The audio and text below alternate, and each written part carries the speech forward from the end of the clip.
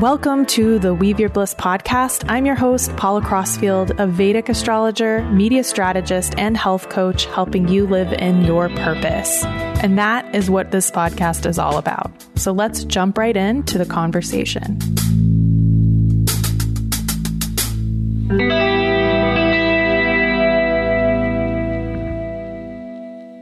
Hello, and welcome to this episode of the Weave Your Bliss podcast. I'm Paula Crossfield. And I am so thrilled to be sharing this conversation I had with Connie Rao, who is the principal of Ashadeep School in Varanasi, India. Ashadeep is a school specifically for underprivileged children whose parents, whose family members have never gotten the opportunity to go to school.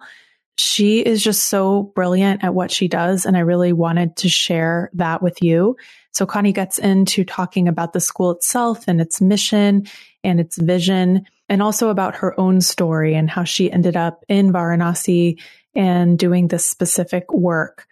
One thing that I am so grateful for is that I have been to her school a number of times. I think I've been there 3 times. It's located right on the Ganges River, and I've gotten to see these children who are like beams of light. On a couple of occasions, I've gotten to serve them lunch. It was just such a joy and a privilege to spend time with them. And she really gets into talking about what their vision is for their students and how their students are succeeding in the world and how they view the educational experience. And you can really see that reflected in these kids. So please stay all the way till the end as well, because she shares information about how you can connect if you're ever in Varanasi when the pandemic is over. They do actually accept volunteers. You can check out more and learn more from her direction there at the end of the segment. I also wanted to let you know that this podcast was done over Zoom, so the quality may not be at the same level. Of course, Connie is in India, so there may be some ambient noises. We tried to record it early in the morning for her, but India is India. So if you hear some background noise, that's why. Also, just another note that this podcast was recorded before the recent COVID spikes. So when Connie is talking about what is going on in Varanasi, that is in reference to about a month ago. So things have changed a lot. And unfortunately, the cases of COVID have gone way, way up in India. And from what I'm hearing from my friends who live there, it's really been scary and it's worse than it ever has been. So my prayers are with everybody in India in general and Varanasi in particular, and hoping that everything continues to get better. I hope that you enjoy this podcast. So I'm really excited to have you on the podcast today, Connie. We haven't seen you Paula in a little while, but you're over in India. It's early in the morning. I'm in America in Maine, and it's at night. We're crossing the night to each other. It's really nice to see you again. Yeah, I'm looking forward to talking to you. Yeah. So how is it there? You know, with the pandemic going on, there's not very many tourists, I'm assuming. It's been very quiet. Definitely. The borders have been closed to tourists for several months now. So there are a few foreigners like me that have just faded out here. But cities like ours that really depend on tourism are hurting. I'm sure there aren't very many tourists. We had a complete lockdown from March to June.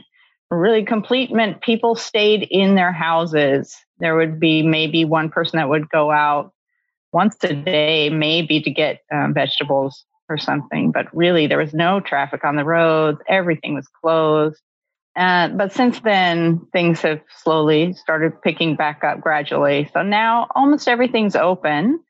Restaurants are open, gyms, everything's open except schools. Primary schools up to 8th grade are not open. But that's about the last thing left. Well, so that is, you know, because you are running a school, that's very pertinent to our conversation. So about your school and how you're adapting during this time. It was interesting because this lockdown was announced suddenly. We have a big public performance every year around March, around Holi time. And we had all of our preparations for that in February, mostly last year, and we put on the performance on, I think it was 8th March last year. And then we would have normally had a week off for Holy Vacation. So we had that. And then the next week, the government announced that schools had to stay closed. So it wasn't the lockdown, but schools were ordered closed. So we had another week. And then they ordered the lockdown. And then it's been closed since then.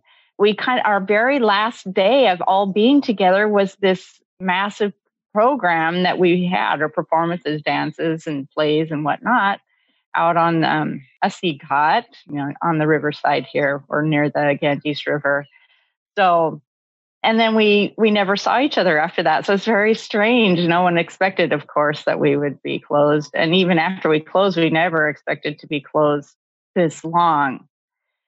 Initially, we tried to have some online classes. After the strict lockdown started opening, then we tried to have online classes, especially for our older kids. My school is a K-8 school. For the main criteria is that the children's parents are undereducated. So many of them are illiterate. They haven't had any education, and some of them had a few years, like maybe up to 5th class at the most. Most of them don't have smartphones. That's a huge hurdle right there. And then even ones who do have smartphones, paying for the data, it was a lot for them to afford data enough to really have 40-minute classes, or even half an hour classes if you're going to have. So we tried just with our older kids. About half of their families had smartphones, and we paid for the data for them. And it went okay. About half the kids came. Some of the kids had phones. Some of the kids went to a friend's house to attend the classes. And that went along all right until the virus actually got to our city. And or our area, I really should say. And when it started going through our particular community, then the parents of the kids said, no, we don't want you to go to your friends' houses. You need to stay home. So then even those online classes closed.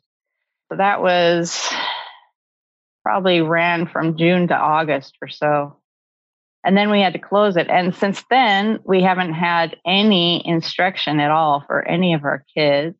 At the end of the year here, it's a huge holiday season. We have, starting in mid-October, we have Dussehra, and then Diwali and Dala Chhat and others also in between. And then this year there was a massive Hindu weddings happen at certain times of the year. You can't just have a wedding any day.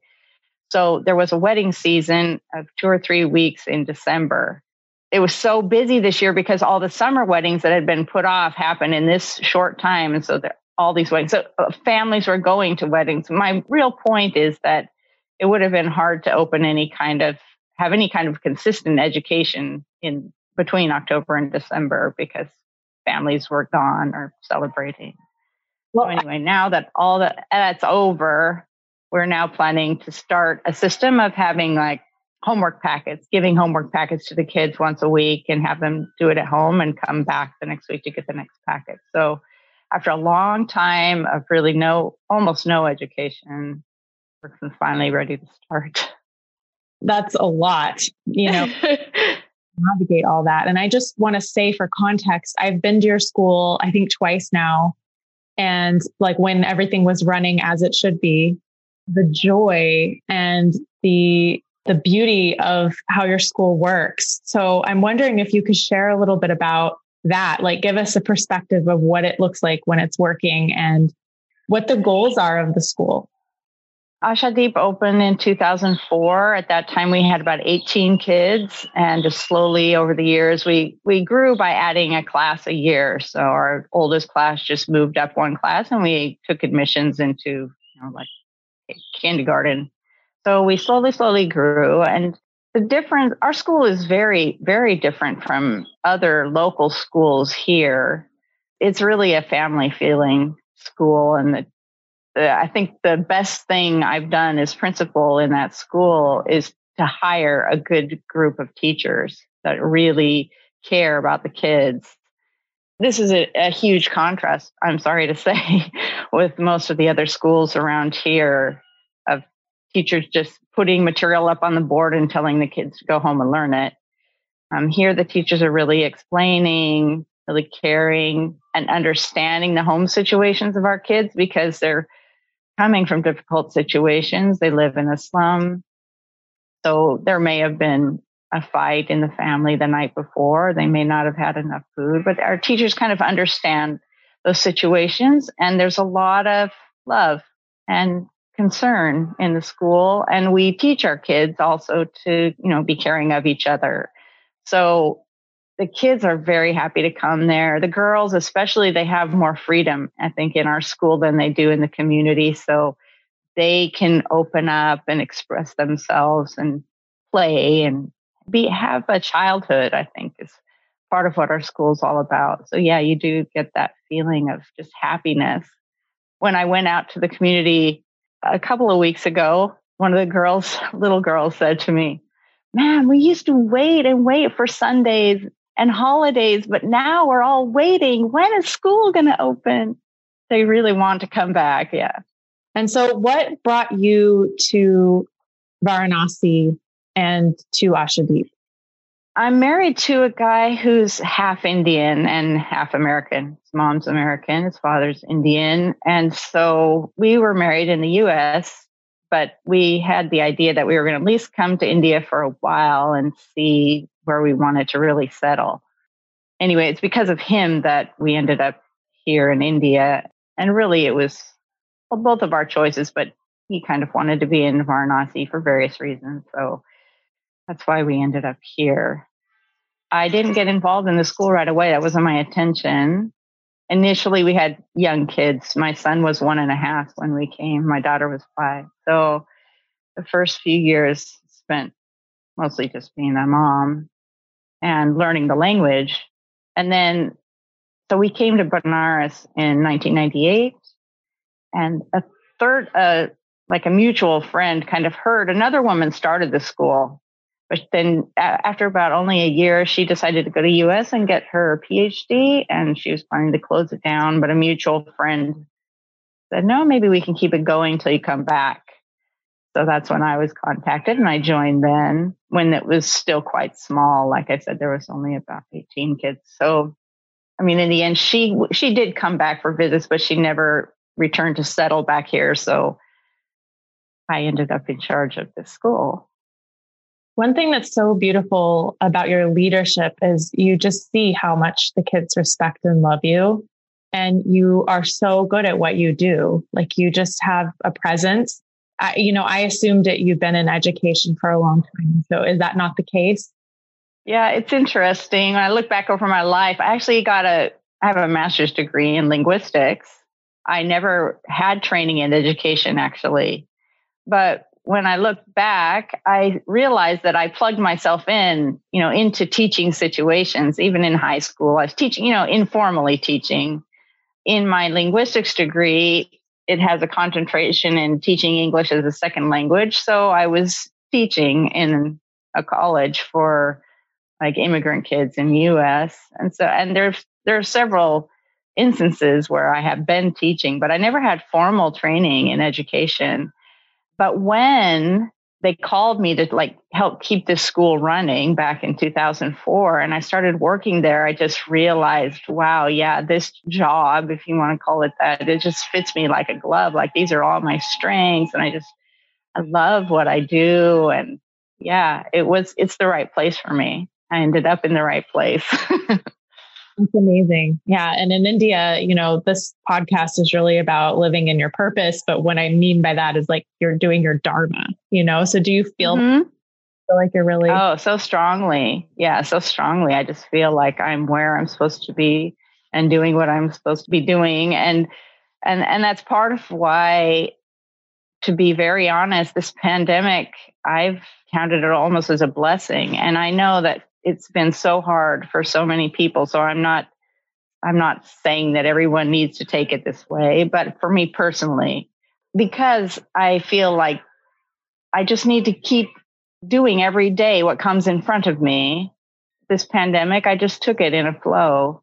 I was getting a bit burnt out by the beginning of last year. And so this has been a nice time for me to be able to do some of the things that had, been put on the back burner, the organization. And there's a lot of work in the school that I've gotten done because I didn't have all the busyness of the kids, but also just some relaxed time to think and reevaluate.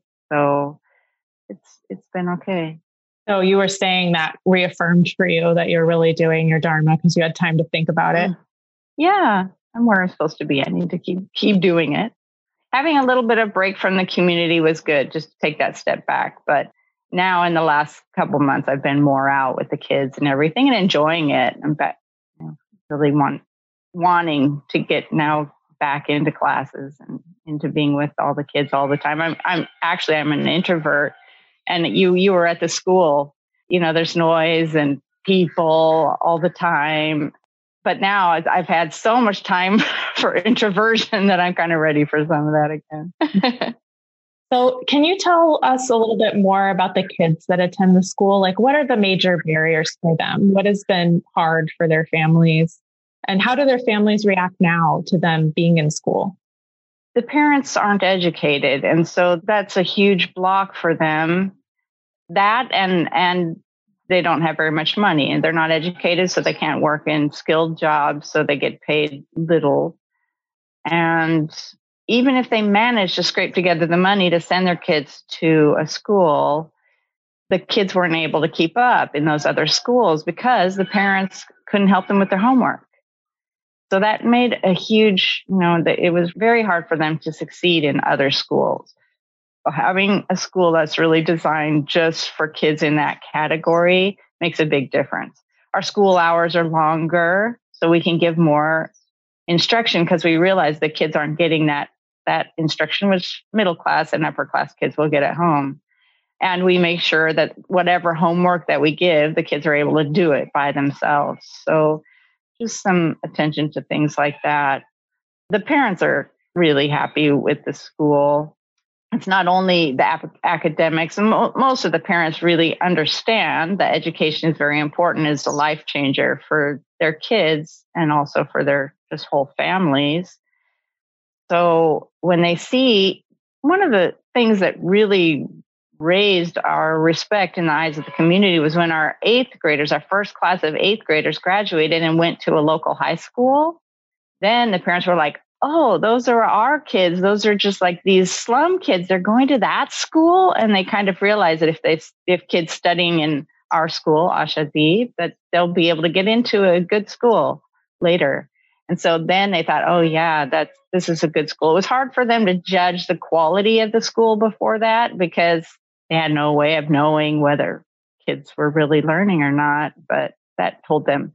But besides the academic side of it, the other area, which I've heard so many compliments from the parents, has been the character of their kids. And that's another thing that I work so hard on, is just trying to teach them those values, which, just of being a civil human being, like caring for each other and how to work through conflicts, things like that. So when the kids are growing up into like decent human beings, the parents have been really happy. So can you give us some examples of how you've done that? Like what is the programming that helps? The main thing that comes to me is just the repetition of what I'm trying to teach. And repetition, don't hit, we don't need to hit, but time and time again, the same kind of things. Trying to encourage the kids to be honest. But along with that, what's really made the difference is this quality of grace, because there's not a lot of grace out in that community. A lot of the way the kids are treated is very haphazard. It's not consistent. Sometimes the kids have done something bad, but they're never caught. Or sometimes they haven't done something bad, but they're just whacked over the head for it, before the parent understands, or maybe the parent never understood that it wasn't the kid's fault. But at the school, we try to be consistent in discipline, but also with that grace, like, okay, the kid made another mistake. All right, sit down and talk to him, but don't belittle him and don't shame him and don't tell him that he'll never, ever be able to be anybody good. Like continually to encourage. You can do it. Let's try better next time. And these kind of messages over and over and over make a change. So have you had kids who've graduated from high school and gone on to higher education? Mm-hmm. Yeah, actually, I don't know the exact number right now. I think we've had about 12 kids in college now. Our first graduating class from 8th grade was in 2012. So they would have graduated from 12th in 2016. Some of those kids have been in college. And last year was the first year that a few of them graduated. They have their bachelor's degrees. 4 or 5 kids got their bachelor's degrees last year. And we have others, coming along in the pipeline. We have one student this year who's applying to go to university in the U.S. He's very bright. So let's see what happens. He would need a full scholarship, but I've been helping him through that process this year. Did you know that this podcast has been made possible by listener support? If you like what you're hearing and want to support us, go to patreon.com/weaveyourbliss. There are lots of great gifts, including a weekly astrology update from me and a monthly live new moon circle. Thanks for your support.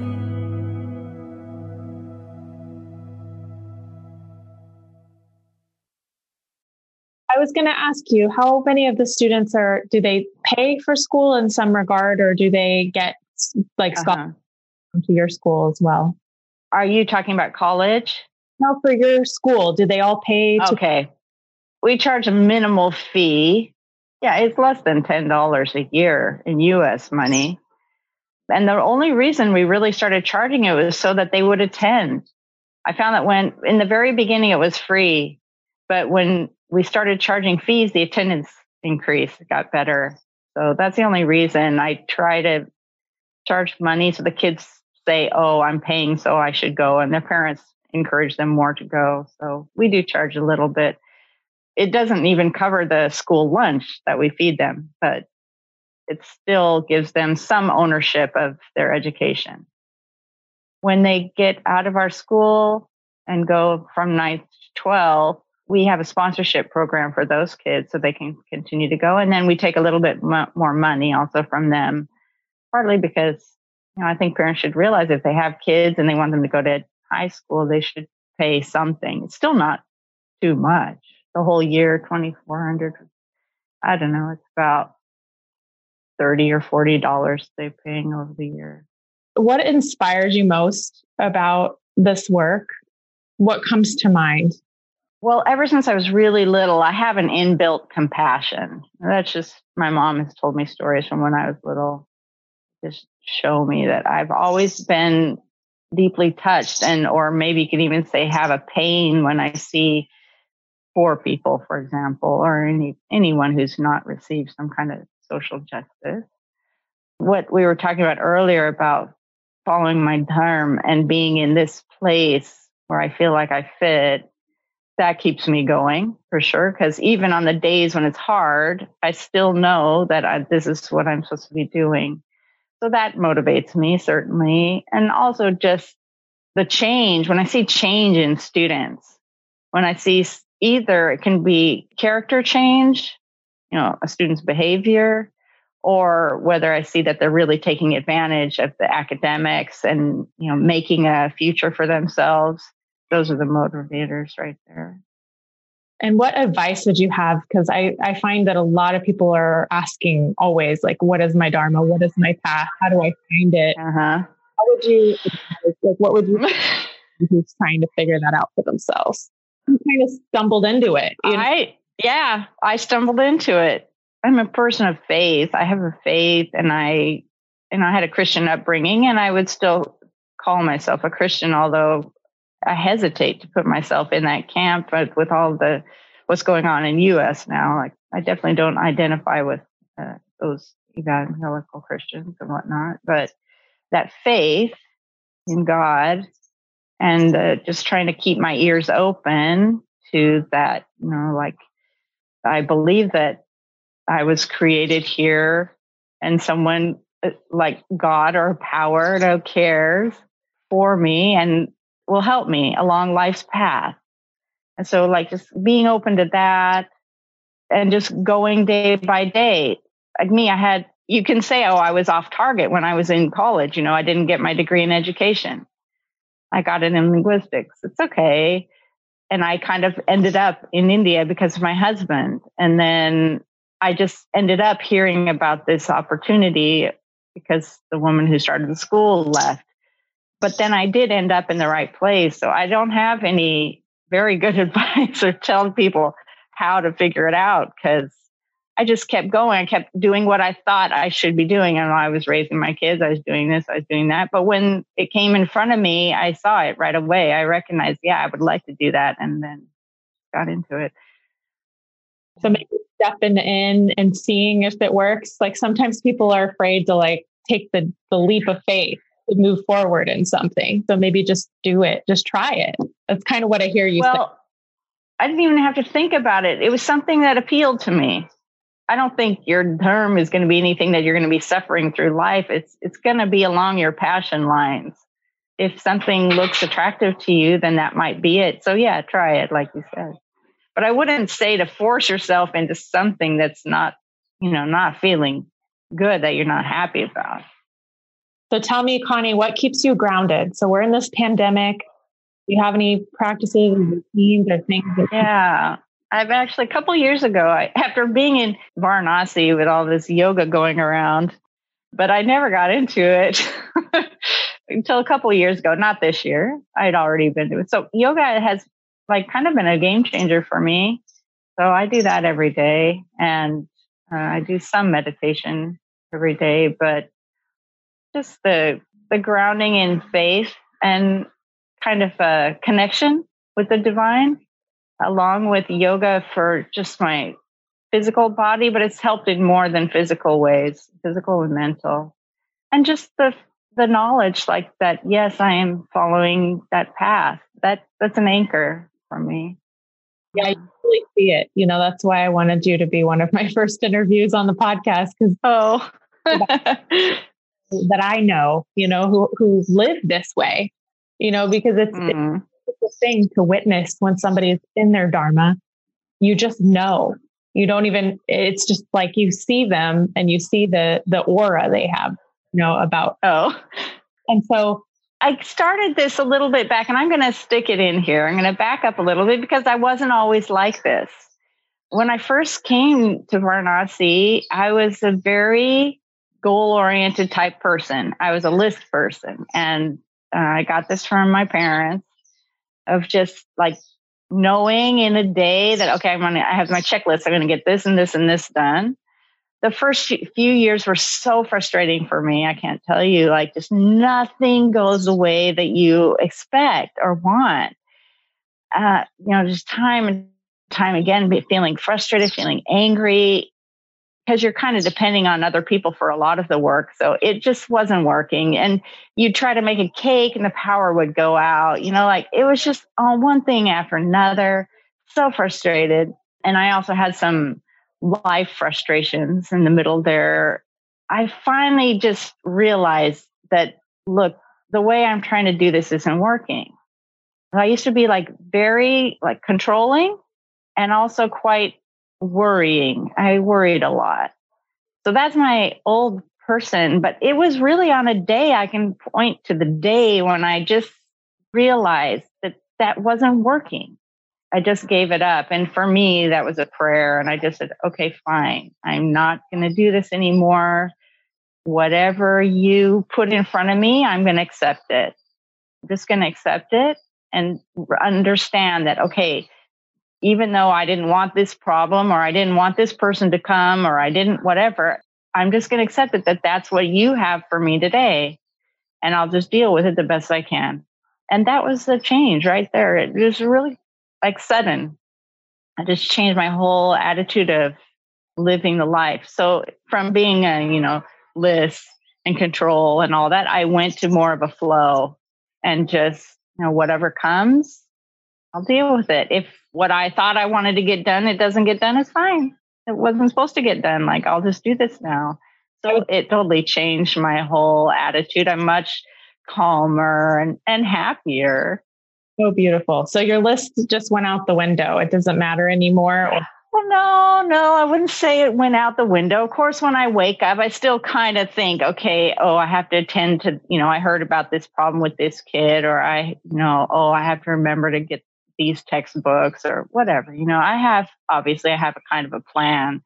But what changed was that if the plan doesn't work somehow, I actually write it at that moment when the plan doesn't work. For whatever reason, there was a hiccup. That's right then when I realized, I have to listen. Right now I have to listen. Okay, what am I supposed to be doing right now? It just means a willingness to ditch the list. Not that I don't have one. I love that. That's so helpful. I think people will find that so helpful too, just to stop and listen when things aren't working out. Mm. What I found too is India will teach you that lesson over and over again until you get it.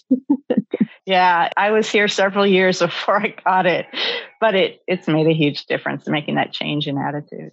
Just like living in a faith and a trust, like everything's going all right. It's going all right. I know you got some funding to build your school. So can you talk a little bit about that? So we've been renting since 2004. We've been renting a building. It was actually a year and a half ago I first heard about it, but just last month, we actually finally got the money in our account. We had one quite large bequest that was given to us from a woman who had visited the school many, many years ago. A fairly young woman died of cancer. I was shocked. I had no idea that she had named us in her will, but she had, and we ended up with quite a large gift. And when I told a few other people about that, some other gifts were added. So suddenly we have money to build our own building. So this is kind of the next step forward. I've been spending some time during this pandemic to look around at communities that may be needy and land, trying to figure out where would be the best place to have a permanent school. Anyway, in this coming year, hopefully we'll start building our own school. So that's pretty exciting. Beautiful. So I want to ask you some kind of rapid fire questions here to finish up. And then we'll talk about how people can get involved if they want to, donate or find out more. So do you ask you some kind of rapid fires here? Okay. One piece of advice that has really helped you in your life? I guess it would be that what I just said, that try to go with the flow, just relax a bit into life and go with the flow. So what does the phrase living in your purpose mean to you? I know we kind of talked about this, but what do you think of? Well, it comes from understanding yourself a bit, like what are your skills, what are your strengths, and what are the things that make you happy? Trying to figure that out and then trying to get in a place that utilizes all that. So, and I don't know, I haven't thought about this so much for other people, but maybe you can generalize it. For me, I think purpose has to be helping other people. But I don't know if that's true. I have to think about it a little bit more. But definitely, I think, at least for me, purpose has to do with like lifting up other people. So if you feel anxious or confused or frustrated at any time, what is the first thing you do to kind of reorient yourself? Just stop. Just take a breath. I don't spend a lot of time sitting down and trying to think of solutions. I think about the situation and then I move on to other stuff. It can be washing the dishes or whatever, but my mind is processing and suddenly a solution or an idea will come to me. What's your favorite hot beverage? Are you a chai person? Hot beverage? Yeah, chai. And what would be chai on earth if you had one meal? I might like cheesecake. I haven't had that for many years. I really like it. But I mean, I normally don't eat like that. I'm vegetarian. I would love just a great mixed vegetable with salad. I love vegetables. So yeah, I'm not real picky about the food. Beautiful. And we kind of talked about this too, but so you have a morning routine. What part of it is like non-negotiable? You wake up and you just do? Lately, I've been waking up, doing the dishes from yesterday, doing my yoga. I read my Bible a little bit. I do meditation. And then I get on with making my breakfast. That's the start of every morning. So tell me about one person that is inspiring you right now. You know, it's kind of backwards, but what really inspires me is the kids. And when I see the kids that a lot of them coming from, really difficult backgrounds, extremely difficult backgrounds, but still being happy. And especially the ones who are really, working hard and studying, and I can see that they're going to have a better future. That's my inspiration. Yeah. I mean, I've seen those kids, so I know what you're talking about. You just hang out there all day because it's such a good feeling to be there at the school. There's something people might not know about you. I have pretty boring backstory. Sometimes I feel like people don't really know, especially here. People are not very good listeners here, so I feel like people don't really know my background. But then it's not that interesting, really. I had great parents and a really solid upbringing. Maybe they don't realize like how much of a kid I feel like inside. That's probably would be my answer, because they see me as the principal of the school. I'm highly respected here and whatnot. But actually, I just love to have fun and play. So is there a book that you're reading right now that you're excited about? The last one I read that I did get excited about, and what's his name? Carlos Ayer. This is just random, but it's the most recent one. He wrote about, it's called Waiting for Snow in Havana. And it's about his childhood at the time of the Cuban Revolution. But the writing is beautiful. I really enjoyed it. And I also learned a little bit about the history of that time. So that was the most recent one that caught me. Okay, so tell us how people can get involved with Ashadeep or learn more about what you do. And Yeah, well, we have our website, ashadeep.com. And if anybody's really interested in just kind of keeping in touch with the school, I have periodic newsletter that I send out, and they can get on the list if they want. Donations are always welcome. We need money to keep the school going. But I'm always super excited when we have any visitors or volunteers, and I've had all kinds of different volunteers of different lengths of time doing all kinds of different projects. So if anybody's coming to Benares, definitely they should come to the school and visit me. If they want to just spend one afternoon playing games with the kids, that's great. Or if they're going to be here for a couple weeks, they could maybe help do crafts or help teach photography. I really try to work with volunteers to figure out what would they like to do, what are their skills. And I've had volunteers from those short-term ones all the way up to 2 years. So volunteering is another way. Well, hopefully that the school will be up and running again soon, and that people can be there. And because right now there's no travel. All of us who've spent a lot back and forth, we've been really not going back and forth. Hopefully with the vaccines, it'll open up again. Well, thank you so much for your time, Connie. It's been such a pleasure talking to you. Sure, Paula. Have a wonderful day. It's been you too. Bye. Bye. We'll talk to you soon. Thank you for listening to this episode of the Weave Your Bliss podcast. We hope it was inspiring for you. Please subscribe wherever you get your podcasts and leave a comment for us. I want to thank the team at Team Podcast who helped get this podcast out to you, and also to thank the musicians who were the creators of this beautiful music we're listening to now. It comes from an album, Fragments of a Season, by Alexis Georgopoulos and Jeffrey Cantuladesma. So check it out wherever you get your music. Have a wonderful day, and we will connect soon on a future episode.